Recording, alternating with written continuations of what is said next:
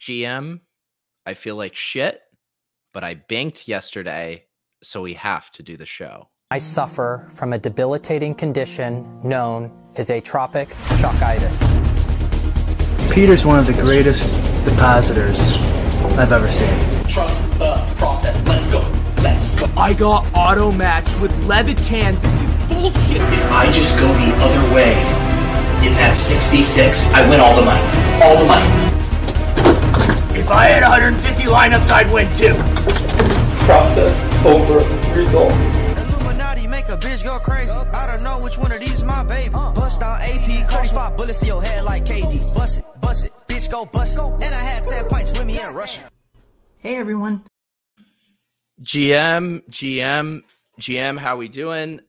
I really wanted to call in sick to my own show, and I said, no, the show must go on. The show must go on. Can you hear how shitty I sound right now? People were so upset on the tilt space. They said, Peter, raise your energy levels. Peter, get drunk. Like I'm just some puppet entertainer for you to use for your own enjoyment with no care whatsoever about how I'm feeling. But I know you guys won't do that to me. This is a nice, chill morning show. I can stay calm. I've already had some tea. GM, everyone. Thank you. I appreciate that. That means a lot. Means a lot. It was a good day for a lot of people in the Deposit Kingdom. Got to give a quick shout out to JFresh. JFresh took down the baller on Yahoo for 100K.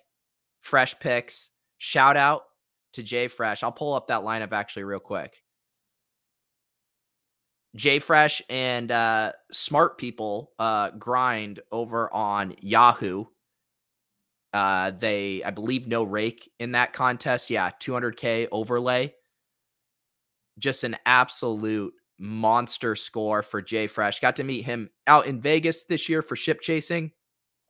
He's in the Run the Sims channel as well in the Deposit Kingdom Discord. Round of applause to JFresh there. Yeah, Nez commenting on the unreal move with the Chargers defense. It was a day for that, right? I mean, we saw, the Colts boat race, the Texans, no bring back needed. The Rams boat race, the Jags, no bring back needed. I mean, it's been the year of the no bring back. Some of these teams putting up monster totals. You can get away with no bring back, can get away with the defense in those matchups. And I think intuitively, it still makes sense to me, right? Because you want defenses where turnovers are going to be possible, and where are turnovers possible in high scoring back and forth games. Joe Burrow has shown himself to be very turnover prone. So a game like that could go sideways with a quarterback that has a propensity for turnovers, I think it checks out. Oh, that also helps. I did see you say that in the chat. This is Jay Fresh here, that they were min price. And didn't you say that you ran them in every single one of your lineups? That would also explain how you would end up with them on that team as well. You did need an Atlanta bring back. You needed Mike Davis. Just kidding. I will pull up your lineup here as well. This was so funny. So Board Big Bear here, Deverhart in the chat. He took down the contest that I supposedly banked. He took down the 75 single entry contest. And I know Board Big Bear from Twitter. I didn't recognize his DraftKings handle. This was the lineup I was trying to chase down all afternoon. The lineup we were sweating on the tilt space. Just a really nice team here. Almost kind of like a team that you would expect to see in the Thunderdome, where it's almost a cash game team with just a little bit of a tournament ethos to it. I mean, you have the chalk stack. You have the chalk punt in Parker. You have, two of the chalkiest running backs in Gibson and Michelle, but you nail the stack, and then you nail, the one-off high ceiling wide receiver in Justin Jefferson, and even the chalk defense here.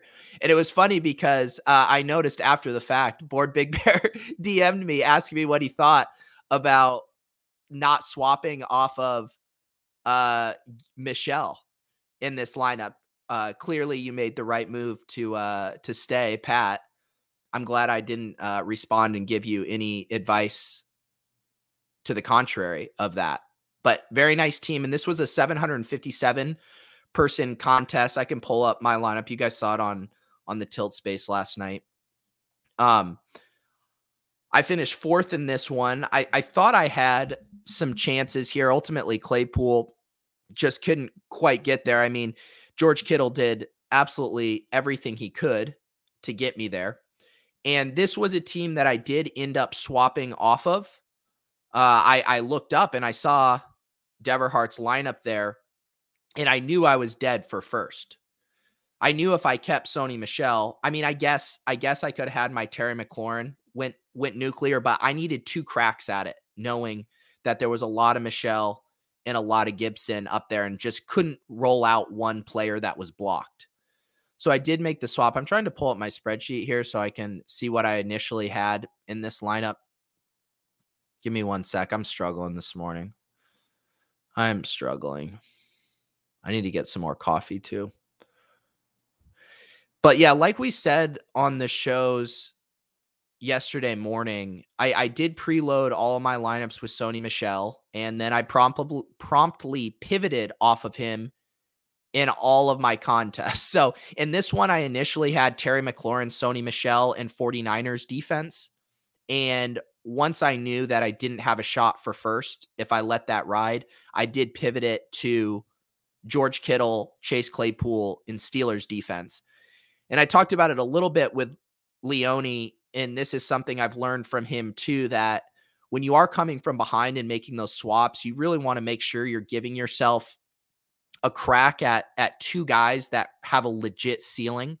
You know, I think the flip side would be like, you know, say you pivoted or you got up to, I'm trying to think, I don't even know if I can come up with the perfect example for it, but let's just say Terry McLaurin was more money. He was like 8,000. You did him and James O'Shaughnessy as your pivot. And it's like, yeah, O'Shaughnessy, he could get there, but he doesn't have access to a 40-point ceiling. And so that's why I middled it there as far as kind of from a salary range. I guess getting up to Cooper Kupp would be the example. You get up to Cooper Kupp and like a true punt. And obviously Kupp has the ceiling, but does the punt play have it? So with George Kittle and Claypool, I thought I was giving myself access to 2 guys that had 30+ point ceilings if things broke right. That's exactly what happened for Kittle. It gave me a chance to have a shot at first, which is what we're always trying to do in these tournaments. But yeah, shout out to Deverhart, Big Bear here with a really nice team. Let me get some more coffee.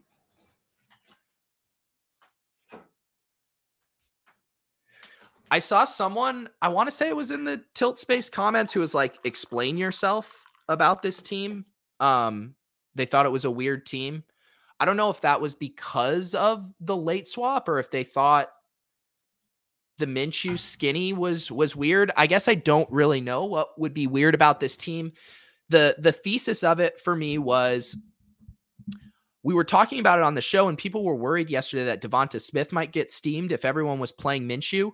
I felt with the way the slate dynamics were shaking out at tight end, with Gronk and Moreau garnering so much ownership, that Goddard might not come in too high. I was honestly expecting around 10%.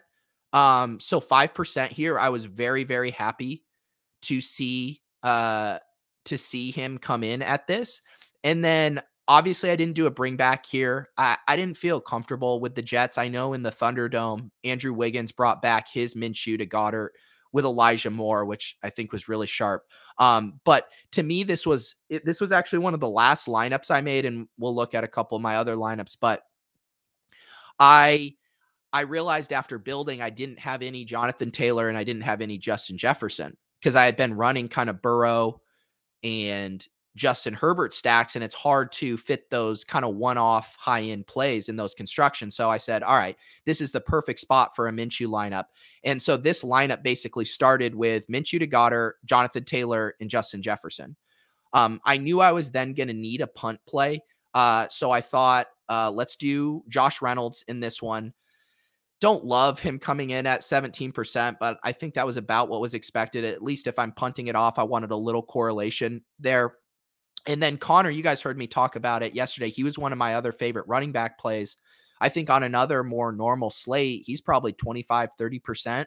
But because there was so much steam on Gibson, on Michelle, even on Madison, I really liked him at this price point and very happy to get him at 12.6%. And then that was the lineup, because then I had Terry McLaurin, Sony Michel in Steelers going late. McLaurin, he was my cover boy for the show yesterday. And the irony about loving the McLaurin play is I didn't end up with any of him. He was in, I think 3 of like my 5 lineups, but because I had to do all the pivots off of Michelle, I ended up with no Terry McLaurin, which worked out from a results standpoint, but I was still pretty happy to play Terry McLaurin. I just needed to get access to 2 ceiling guys off of the Sony Michel chalk. So didn't end up with that, but that's how it goes. We were talking yesterday morning too, someone saying I'm fading Sony Michel. It's like, well, you don't know if you need to fade Sony Michel yet.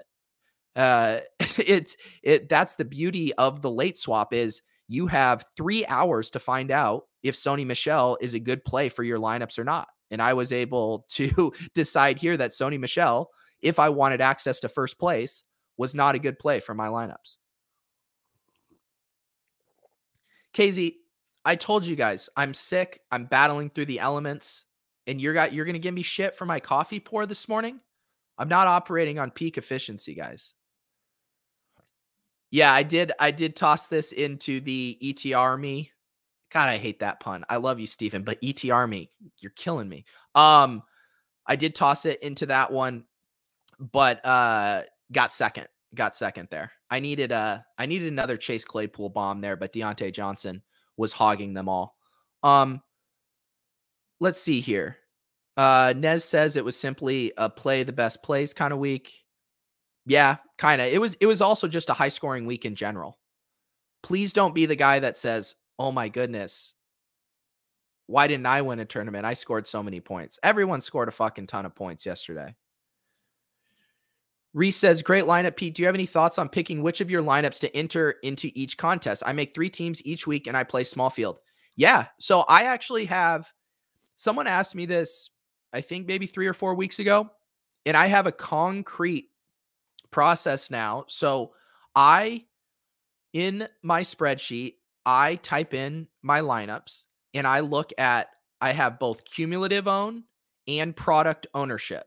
And I scale my lineup. So yesterday I played in the big spy that had 4,000 people in it.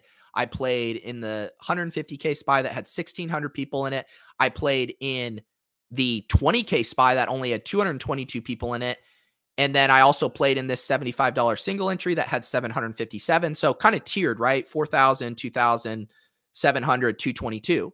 And the more cumulative in product ownership my lineup had, basically the chalkier it was, the smaller contest I put it in. And so I'll show you guys a Tom Brady lineup that I had. And then I just go up from that. The more contrarian my lineup is based on cumulative and product ownership. And I just like looking at both just to give me a feel, because sometimes a lineup will have high cumulative ownership, but the product ownership will be pretty low because there's one super low owned play in there. And so then I won't worry about it as much. But just looking at those 2 factors, and whichever one I think is the most chalky, I'll put that one in the smallest field contest. So in the Deposit Kingdom League, I ran my lineup that I had tossed in the 200-person spy, which is a chalkier lineup than I'm used to running. I can pull this one up here. This is a Tom Brady stack that I brought back with Pittman. And I was actually super stoked with how this shook out, because I knew Gronk and Brady were going to be popular. I knew that, but I thought Evans would come in much, much lower than Godwin. And I thought Pittman would be pretty unique relative to the Jonathan Taylor ownership. I thought Jonathan Taylor was going to catch a decent amount with everyone using Sony Michel to get up to him. And so I thought Pittman, sorry, and this isn't a bring back. This is just another play in this lineup. So I thought that would give me some leverage. And then Madison and Connor were two of my candidates I thought could get squeezed. And I did end up having to do a pivot. This was another, I believe, McLaurin, Sony Michel team. I need to check my spreadsheet again. I already X'd out of it. Shit. I think this was a McLaurin, Sony Michel team that I did do have to pivot to O'Shaughnessy here to make this work. I didn't have enough money on this one to get to the two mid-tier wide receivers, the Chase Claypool types. So I did have to eat the punt here when I was behind. But the point I'm making here is because I knew this was going to be one of my chalkier stacks, I put it in the 200-person contest. I would not have ran this lineup in the Big Spy with 4,000 people. But in a 200-person contest, I knew with just a couple other pivots that I would be able to still be unique and give myself a chance to win. How much did Lord Minshew bink for you? $12.50. I actually tied. I tied for fourth, which was a bummer. It was a non-dupe dupe. The guy duped my score. He didn't dupe my team, but he duped my score. Let me pull it up. Yeah, so $12.50. Big Bear won $5K for first. I was in first for a second. Definitely stings. Even on a flat payout structure like this, when you're moving up and down from second to third to fourth, those are big swings there. So ended up having to chop that fourth place prize there, which isn't too fun. T-Tid says, I feel like I spread myself too thin and it's hard to decide what the best core is. Yeah, I said this yesterday. I was really paralyzed at running back because there were so many good plays, and then it was simply, okay, there's so many good plays. Some of these guys are going to come in pretty low owned relative to their projections. Who is going to get squeezed? That was the big question. And so, we were making guesses yesterday. Some of those guesses were correct. James Conner and Leonard Fournette definitely got squeezed. Some of those guesses were wrong. I mean, Alexander Mattison was way more popular in my contest than I thought he was going to be. We were also wrong. This was the one lineup where I played Jonathan Taylor just because I wanted a share of him. I know Leone ended up not playing Taylor because he thought he could be up in the 35 to 40% range in small field, which I agreed with too. It was one of those weird things because my first thought with the Sony Michel was, all right, people are going to use Sony to pair him with Jonathan Taylor, and then they'll pick their favorite between Gibson, Mitchell, Jamal Williams as their third running back. But that ended up not necessarily being the case. 25% is actually pretty in check. And I talked about it on the Tilt Space last night, but you looked at, Leone's ceiling projections for Jonathan Taylor. He separated from the other running backs. I think the next closest ceiling projection wasn't within 7 points, or was within 7 points, but a pretty big spread there.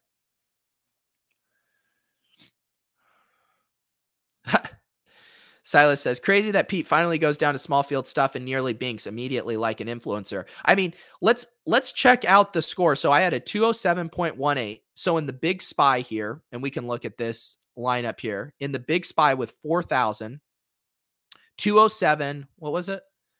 207.18. So I finish in 26th in this contest for $700. And that is really, that's the exact advertisement for playing these smaller field stuff. Exact same lineup, a contest with 4,000 people, you win 700. A contest with 757 people, I was legit live for first. And it has been a legitimate leak in my game. It is so hard. I like clicking register for this spy contest with only 222 people in it, with only 3,000 up top. I say only, but that's just how my brain has been broken by the big top heavy first place prizes. I want the 50,000. I want the 25,000. But man, when you kind of slap yourself a little bit and say, actually, the main goal is just to be profitable. And I'm getting better at it, getting in the 222, getting in the 757 person And it's funner, right? I get to put Bink on the thumbnail way more often if I'm playing these size contests instead of, the 10,000 person contest. So there's also a really good message in the Deposit Kingdom Discord and the Run the Sims channel. I think I even pinned it from last week. It was, I think, after last week's slate, and a few of us were feeling pretty down about results and just the season not necessarily going exactly how we wanted. And Justin had some really good words of advice and also kind of fleshed out this idea of why playing these smaller contests are so important. And you can extrapolate it too. We've had this conversation on Lulz with Brian where you could have an advantage in the Millie Maker, and you would need to max it out for like 3 lifetimes over the entire season to ever even realize that edge. And the smaller the contest you play, the easier and quicker it is for you to realize your edge. So I do think that's such a good piece of advice. If you're not happy with your ROI right now, but you're confident in the lineups you're building and in your process, lever down into those smaller contests, and then you can kind of scale accordingly. And the other thing I did too, and this is the other thing we always talk about with Holka, Holka always wants to get paid off when you do have that good lineup.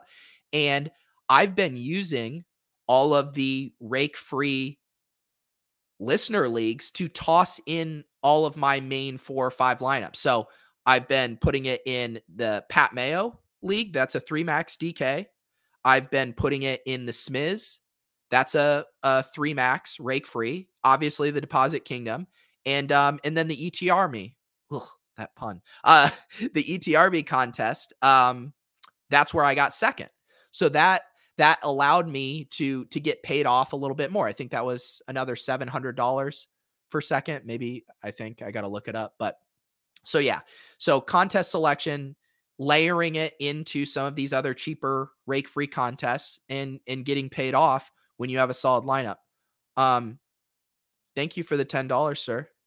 You didn't have to do that. I appreciate you. I will build a showdown lineup tonight in your honor.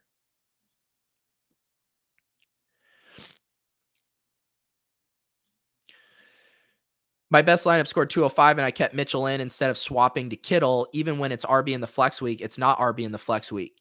Yeah, I mean, I was joking on the Tilt Space last night saying, all the slappies should have swapped. But for the most part, unless you're Big Bear here, who was literally sitting in first, like, you totally let Gibson and Sony Michel ride. You have the blockers. You are the blockers. But if your goal is to get first, you can generally you see here, we can see how much cap space left these teams have. You can pretty quickly deduce, hey, the guys in the top 5 have Sony, they have Gibson, and you're basically waving the white flag for first if you're not swapping. And with how top heavy these prize pools are, I do really think most people should have been swapping off of Gibson, Mitchell, and Michel yesterday if they wanted to give themselves a chance at first. Now, some people have different goals. For some people, the min cash or finishing in the top 10, that is what they want to accomplish. And that's fine.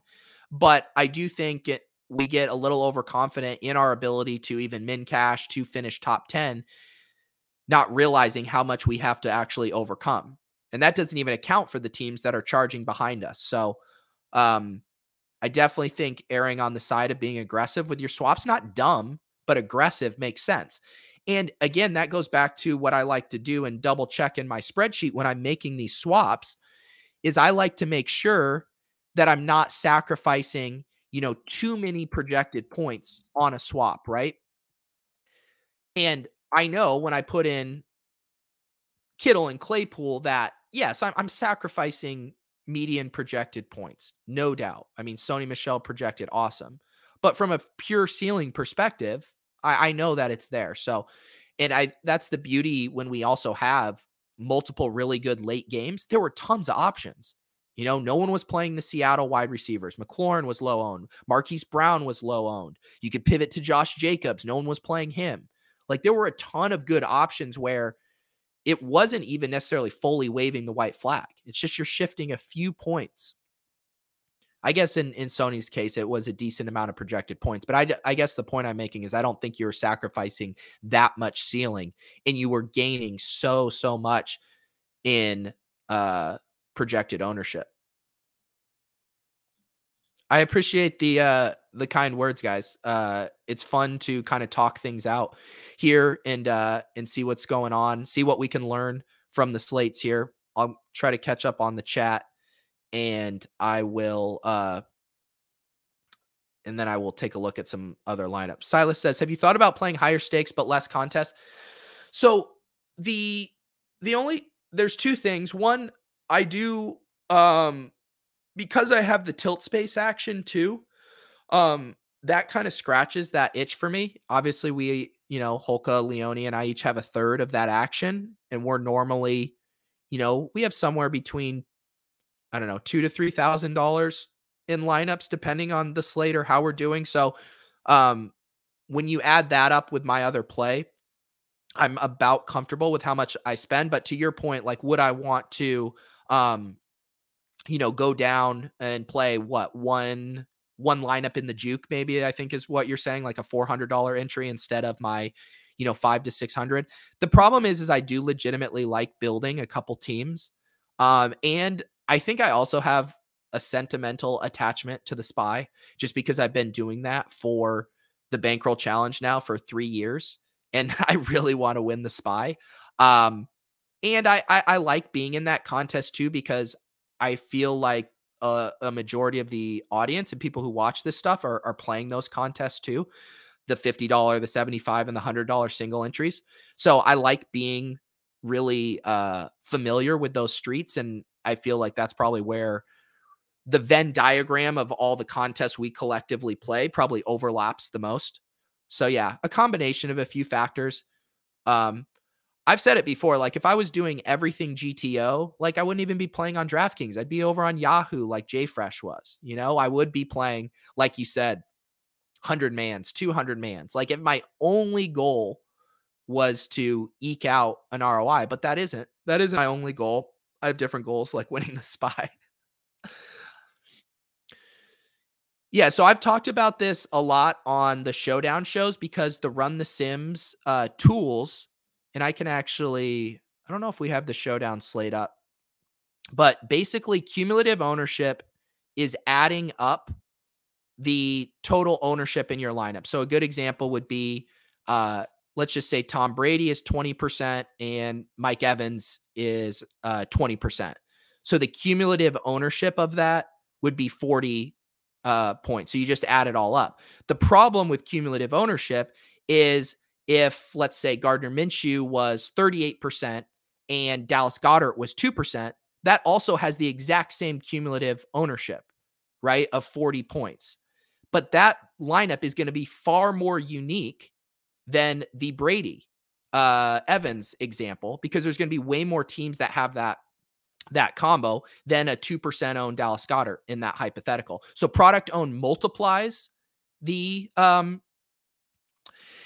ownerships together and gives you a more true number for how unique those lineups were going to be. And one of the things I love about the simulator on Run the Sims is we have product ownership in there. So when you run the Sims on here and you get your custom lineups, we don't have ownership in, so this was a bad example yet, but when ownership gets uploaded into the site, you can see here we have the sum, which is the cumulative, and then we'll have the product. And I like looking at both just as like a second check. But for the most part, I think product own is far, far more valuable. But like if you're using optimizers, and there's some optimizers, there's actually a bunch of optimizers that will let you limit. And I've heard Dink talk about this. Like, all right, I want to have a max of 100 cumulative ownership points in my lineup. And then you run that. Now, the thing you have to really be careful about when you're doing stuff like that is it's all slate specific, right? So the other part of what I like to do when people are asking me, how do you know which lineups you toss in? I like to run the optimal, and I like to see the cumulative and product own for the optimal for that week. And because that gives me a really good baseline for knowing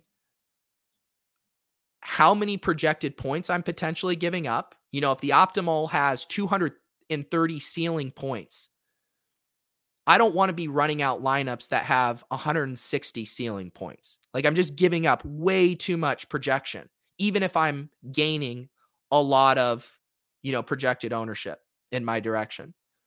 And so the same thing there with adding up the cumulative. I like seeing, all right, this, and I can, let me get my spreadsheet up here, just so I can see on the side. And I'm sorry, guys, my brain is slow this morning. I know I'm being rambly and not getting to the point as quickly as I do. I apologize. I will get to this point eventually. So the optimal this week had 232 ceiling projection points. And this is using, I like using ETR's projections so I can get that ceiling score. And it had a cumulative ownership of 202. The lineups I was building, that Minshew lineup I built, had 212 ceiling points. So I was sacrificing 20 ceiling points. And it had a cumulative ownership of 117. So I was only sacrificing 20 ceiling projection points, but I was gaining, what's 202 minus 117? 85 cumulative ownership percentage points less. And that's almost like the exact kind of trade-off I'm trying to make. Like, I'm willing to sacrifice 20 to 30 ceiling projection for that big of an ownership discount relative to the optimal. Hopefully that helps. But it's kind of my way of making sure that I do have a numbers-backed process for making these decisions. And then to kind of circle back to it, the product own is just then a double check on that. But a lot of optimizers and a lot of sites won't give that to you. So I do think for a quick and dirty method, cumulative is still very solid and can point you in the right direction. I just think product is a little bit helpful overall. GM Davis, imagine not playing 100% Kittle after he was touted on the only first look show in the industry. That's right. That's right. We ran him. I kind of want to pull up our Swolecast lineup that we did on DraftKings because it did cash. It did absolutely cash. Free roll cash here. Shout out to the 10K MVP challenge presented by Visa. We built this lineup on a fucking Wednesday. Justin Herbert to Mike Williams.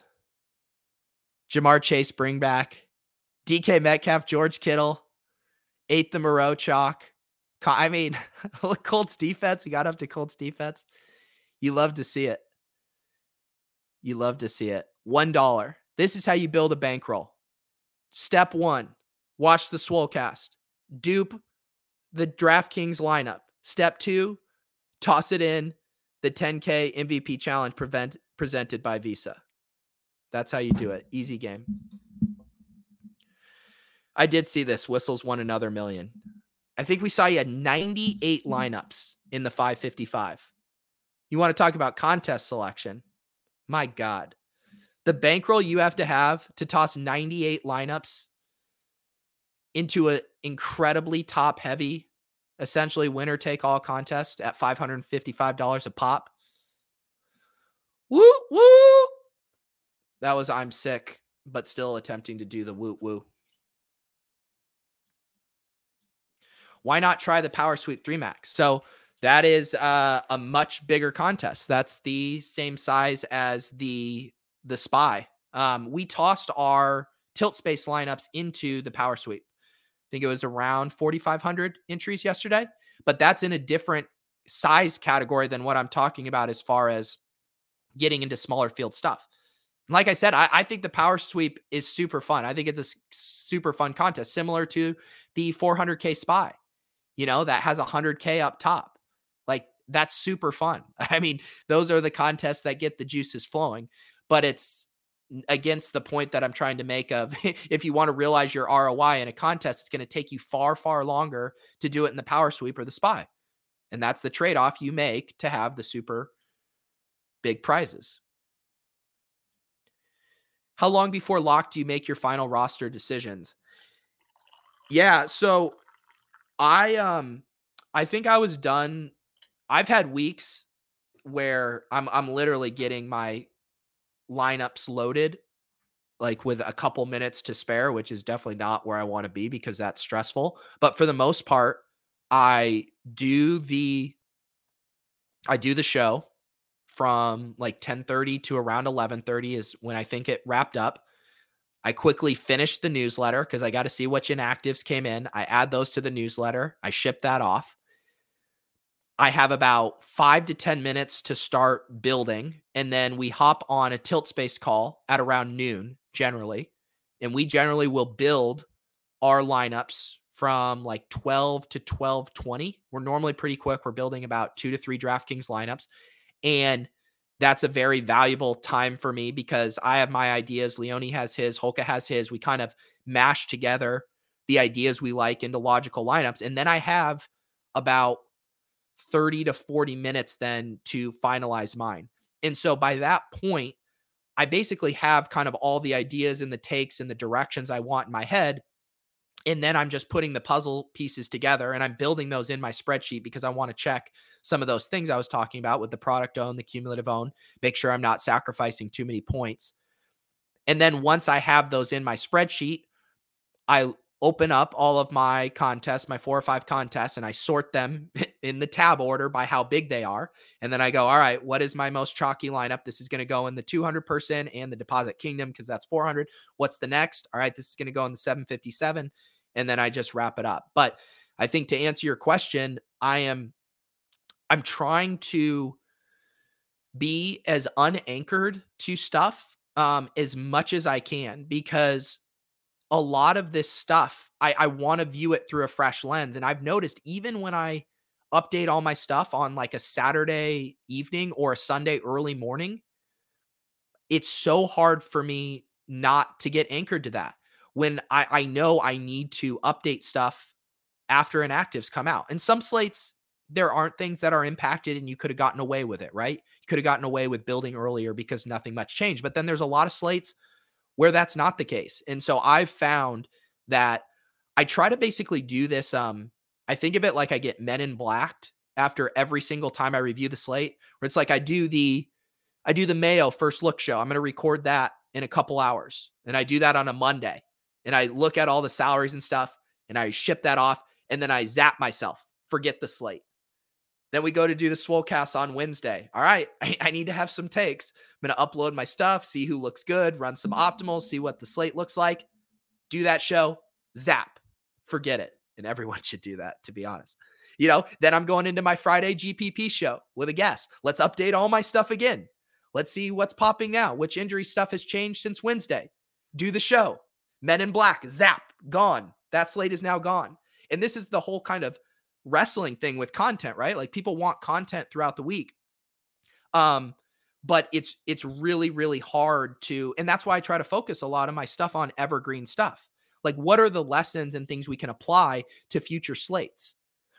Because that's the most valuable, because really where the bread is buttered in DFS is from 11:30 a.m. Eastern to lock and from 3:45 p.m. Eastern to the 4:25 lock, because that's when you're making your big late swap decisions. So it's a fine balance of being familiar with the slate, being familiar with what's possible, trying to get a read on what the field is doing.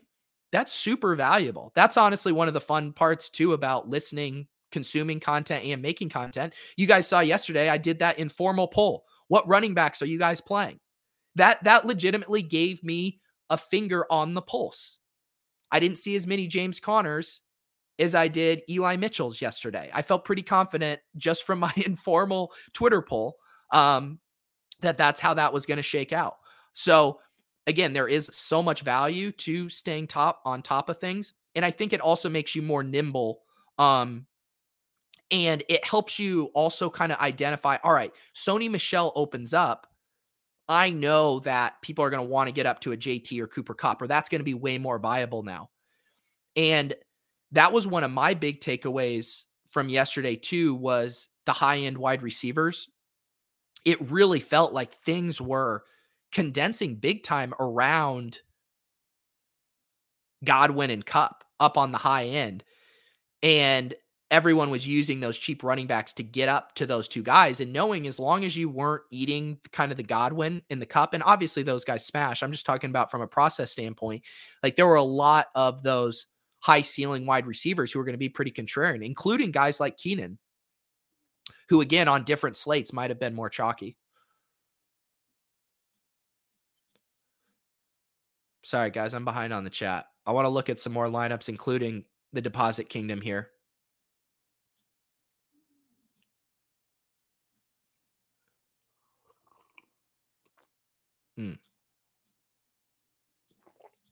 The clickbait thumbnail got you. That's what we do around here, buddy. I can't wait. There are going to be some comments so triggered, so unbelievably triggered that I put Bink for my 4th place finish. Actually, let's call it a 2nd place finish. I'm going to battle the commenters. I'm going to say, well, actually, I finished 2nd in the ET Army contest, sir. That's basically a Bink. Wow, using us for an edge. This is why I'm looking forward to the Evil Empire. Unfortunately for you, it seems like the Evil Empire can't get off the ground. Lots of great ideas. No execution. Crack open a beer? Yeah, right. Yeah, fucking right. I use aggregated ownership because I like to get a feel from multiple sets. So I check in on the Run the Sims ownership. I check in on ETR's ownership. I check in on Awesemo's ownership. And I like aggregating a few different sources to try to get a feel of what the field is going to do. Yes, I am. I'm getting there. I'm getting there. I am a tortoise today. I'm not firing on all cylinders. My brain feels foggy. I don't have my normal process. We are going to review the deposit kingdom.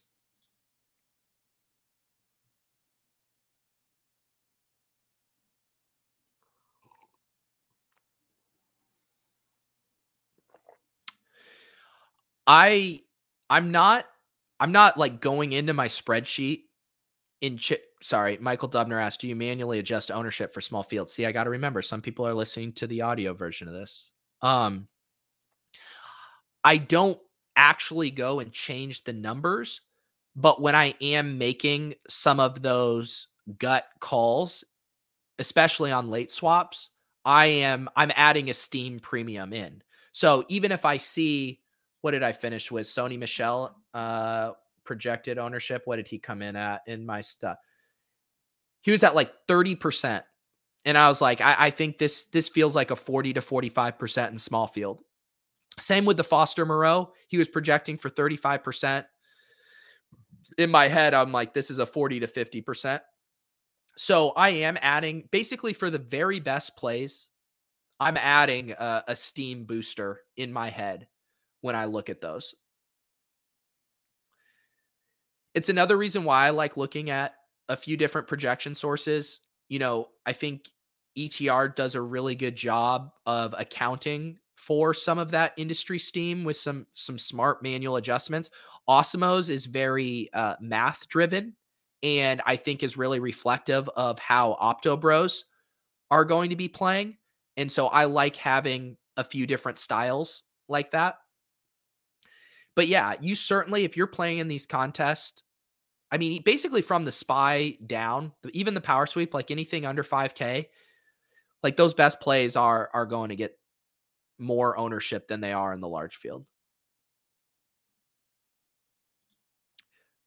See, I keep trying to get to the deposit kingdom, but you guys keep asking interesting questions. Can you elaborate on your process for late swaps? Do you have specific pivots in mind for each lineup if certain chalk is busting, crushing, and vice versa? So I will admit something that I probably shouldn't admit, which is I hadn't even backed out late swap options yesterday.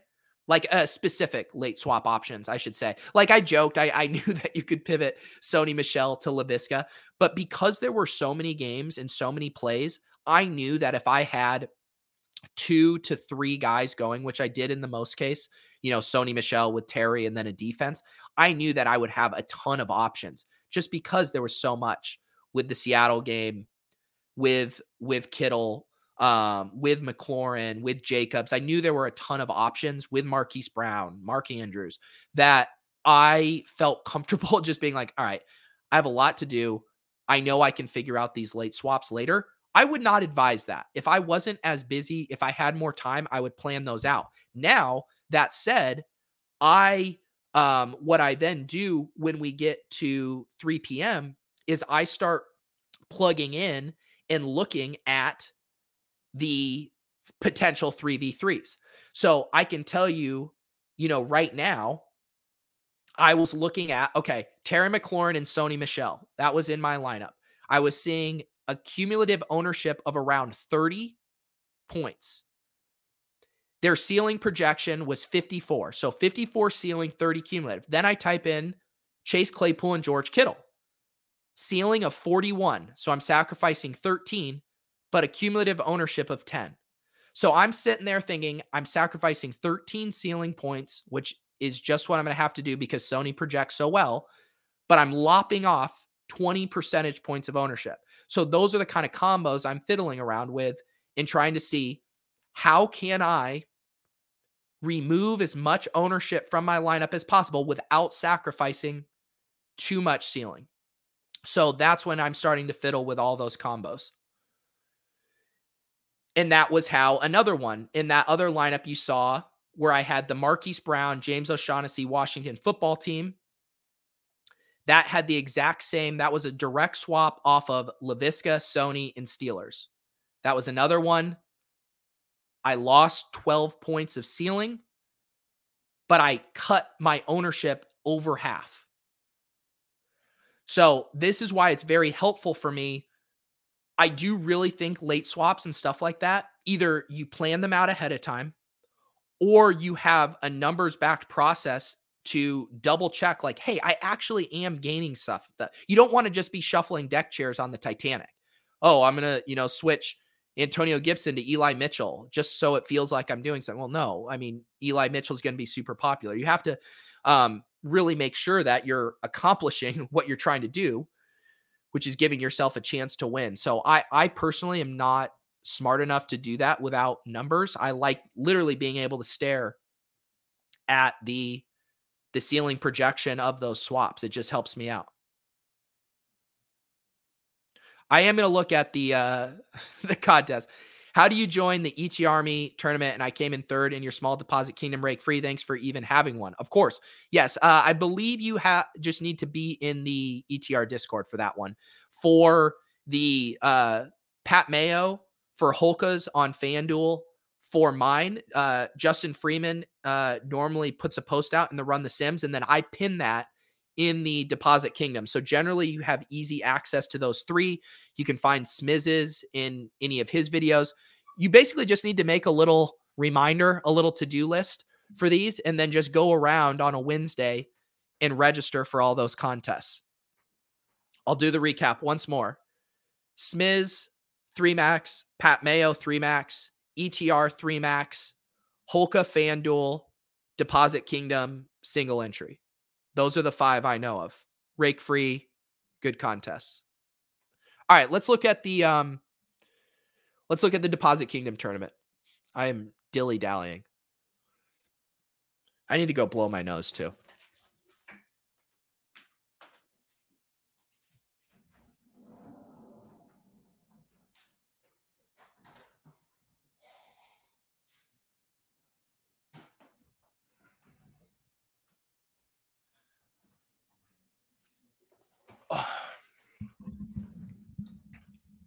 All right. Let's see here. J Bones, shout out to J Bones here. Takes this down 207.72. We have the Tom Brady to Godwin. No other secondary stack option here. This is pretty chalky lineup here, but you hit the Justin Jefferson, you hit the Godwin, and I think totally well within reason of kind of standing pat on Mitchell, on Gibson, on Michelle, on Moreau, and Deontay Johnson. It's kind of hard. This one would have been a really hard one to know to swap or not, just because you didn't have that much information going. You really only had Brady, Godwin, and Jefferson, but then you also took the snowflake from the Jets. That would have been a tough one for me to decide whether or not to swap on. I probably wouldn't have had all three of these guys. But yeah, I realize that it is also hard to swap when you nail that Brady, Godwin, Jefferson. I mean, you got what, over 100 points from those three guys there. So nice lineup from J-Bone 733 there. Who else wanted me to look at their lineups? I'll look at a few here if there was anyone else in the chat that wanted to have their lineups looked at. Let's see what happened here in second place. Ooh, wow. A Big Ben lineup. This had to have been a swap, right? Wait, this is interesting because nailed Jefferson and Godwin early. I'm guessing this lineup, they just let it ride. Because I don't see how you probably didn't build this lineup. Or I can't imagine you built it with another QB and then pivoted to Roethlisberger after hitting Jefferson and Godwin. That's wild.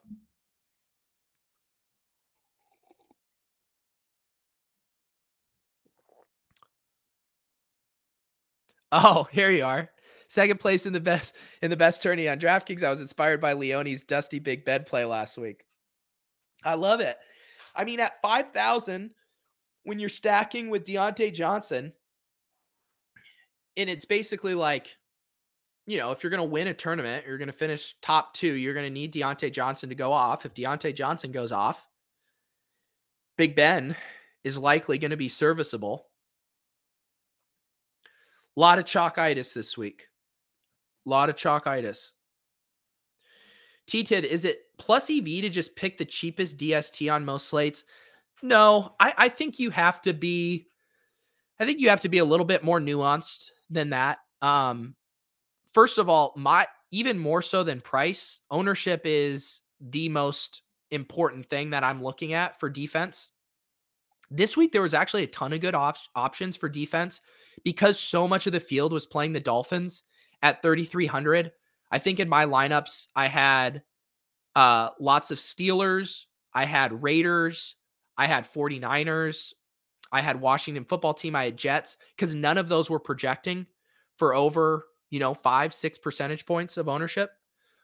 But I don't think you can just blindly be like, I'm going to play the Jags, at 2,300. I don't think that would be smart. I would say if you were blindly choosing between playing the most expensive D and the cheapest D, then definitely play the cheapest. But I think you want to look at the ownership, look at the ceiling. I like cross-referencing, seeing, which teams are popping in Brandon Thorne's O-line, D-line. Like the Steelers look good to me. They had a D-line mismatch.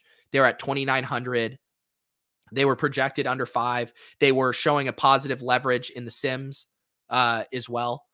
So when they check a lot of boxes like that for me is when I normally start to feel comfortable. MNEF confirms no swap on that. Nice team. Nice team. Can I look at your 99th place lineup? Sure. Jay Chang here with a Stafford, Sony, Cup, Jefferson. I love this. Someone asked about this kind of construction, I think, on yesterday's show in the morning. And I do think this is the perfect size contest to roll out an onslaught like this for a team with a big implied team total. And this style lineup, where you're basically making two concentrated bets on teams with really big implied team totals in the Rams and the Bucks. So you have Evans and Gronk, you have Stafford, Michelle, Kupp, and Van Jefferson. Oh, and even Bucks D. And you're just basically making two bets. I think from that perspective, it makes sense to me. But oh no. Do you guys know what I just realized? Gronk in the flex and not Moreau. Uh-oh. A fatal flaw. There will forever be an asterisk next to your 99th place finish here. I will say, though, in a vacuum, check out the podcast feed, this lineup, I think, like structurally is okay, but knowing the order that we got this information, I'm a little less keen on it, right? Because I guess Evans 16.9, Gronk 21.8, Bucks D 11. I think you still missed out on some of the big ceiling performances that I think I would have been trying to look for more ceiling in my lineup. Whereas the Stafford, Michelle, Kupp, Van Jefferson, you're really asking for a lot because look, you got it. You basically got what you paid for with these guys. Like Van Jefferson pays off, Sony Michelle pays off, Stafford's fine, Kupp is fine at that price tag. Like you got what you needed and it still wasn't enough. And I think in this case, you need to be hitting, I think, more ceiling, just knowing like, hey, every time Kupp scores a touchdown, that's another point that Van Jefferson can't score. So I think structurally where you were at in the contest heading into the late slate, I wouldn't have onslaughted it. I'd be more interested in doing that onslaught early and then getting that information and then knowing that what you need to do late. But I don't love going to it when you were kind of middling and then you basically, Rams put up 37, you didn't get there. You basically need them to put up 50 to even have a chance at first at that point, just with how big the scores were yesterday. On another slate where it's not so high scoring and you identify the one game, the one team that scores 35 plus points, I think this can work. But knowing what we know from the early slate, I would have tried to pick off some other pieces in other games to try to get a ceiling there.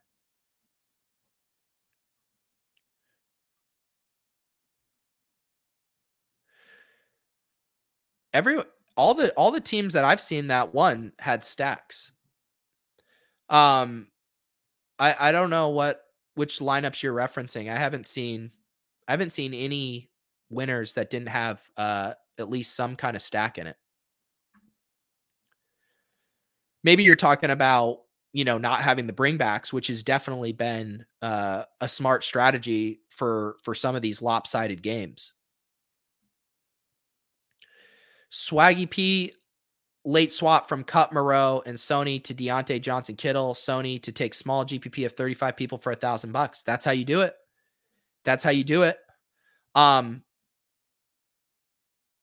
You late swap Sony to Sony though.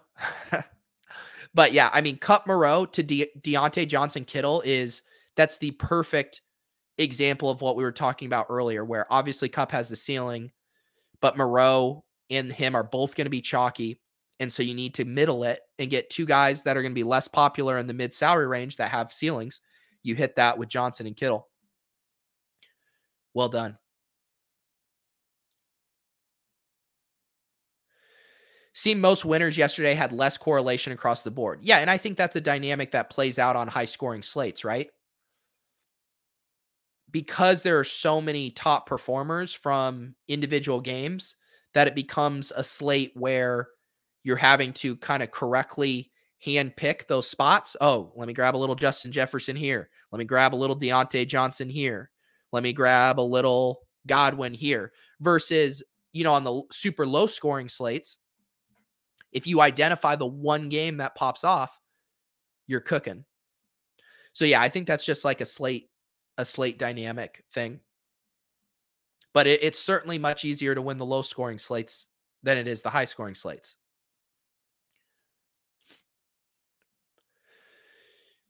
Do you ever do single slates, not just the main like slate 4 games? I don't. I think it'd be fun. My bandwidth is just so overextended, and I enjoy getting ready. I play some Showdown on Sunday nights. And I don't think I really do use like the 3 to 4 p.m. hour to be thinking through all of my late swaps and really making sure that I'm making the best decisions. And it's a kind of a hectic thing, right? Because you have new information coming in. You're like, all right, I think I should do this swap now, but if Jamar Chase catches a 60-yard touchdown, then I probably shouldn't do this swap because then I'm fine, So I like to keep that time open to just have my whatever mental bandwidth I have to kind of process those late swap decisions. So I haven't been playing the late slate because I just don't think I would be able to handle late swaps and late slate as well as I should. But late slate seem fun. Some people are really good at them. I'm one of those guys that has never won on Thanksgiving. I don't know if I'm not a short slate king. Yes, if you lost all your money yesterday, you played really well. But I will say, jokes aside, this is why I do like playing in different size contests, right? Because I ran out some chalkier stuff in my super small contests in the 757 and the 200 person. And those I did decent in, and I bricked the large field stuff. So I guess we can add the caveat, Drew. If you did well in large field stuff, you were a slappy. If you did well in super small field stuff, then you're good. All right, guys. I appreciate you hanging out with me this morning as I battle through this cold. I will do a Showdown cram tonight. We got Bills and Patriots. I'll be excited to see what is popping in the Sims. I will be back with Spags at 2:30 today for Splash Play. I think that's it. Hop in the Deposit Kingdom Discord. If you guys aren't there, you can get access to the Run the Sims channel by either becoming a Run the Sims member or by becoming a YouTube member. If you have questions about that, let me know. I can help you get squared away. I think that's it, guys. I think that's it. Hope you have a lovely Monday. Appreciate you guys hanging out, talking it through with me as we all try to get better week after week. Crazy. We only have 14, 15, 16, 17, basically 4 more real main slates this year. Then we get cash game week 18, and then the playoffs. So the season is slipping through our hand like sand in an hourglass. We'll see you guys later today.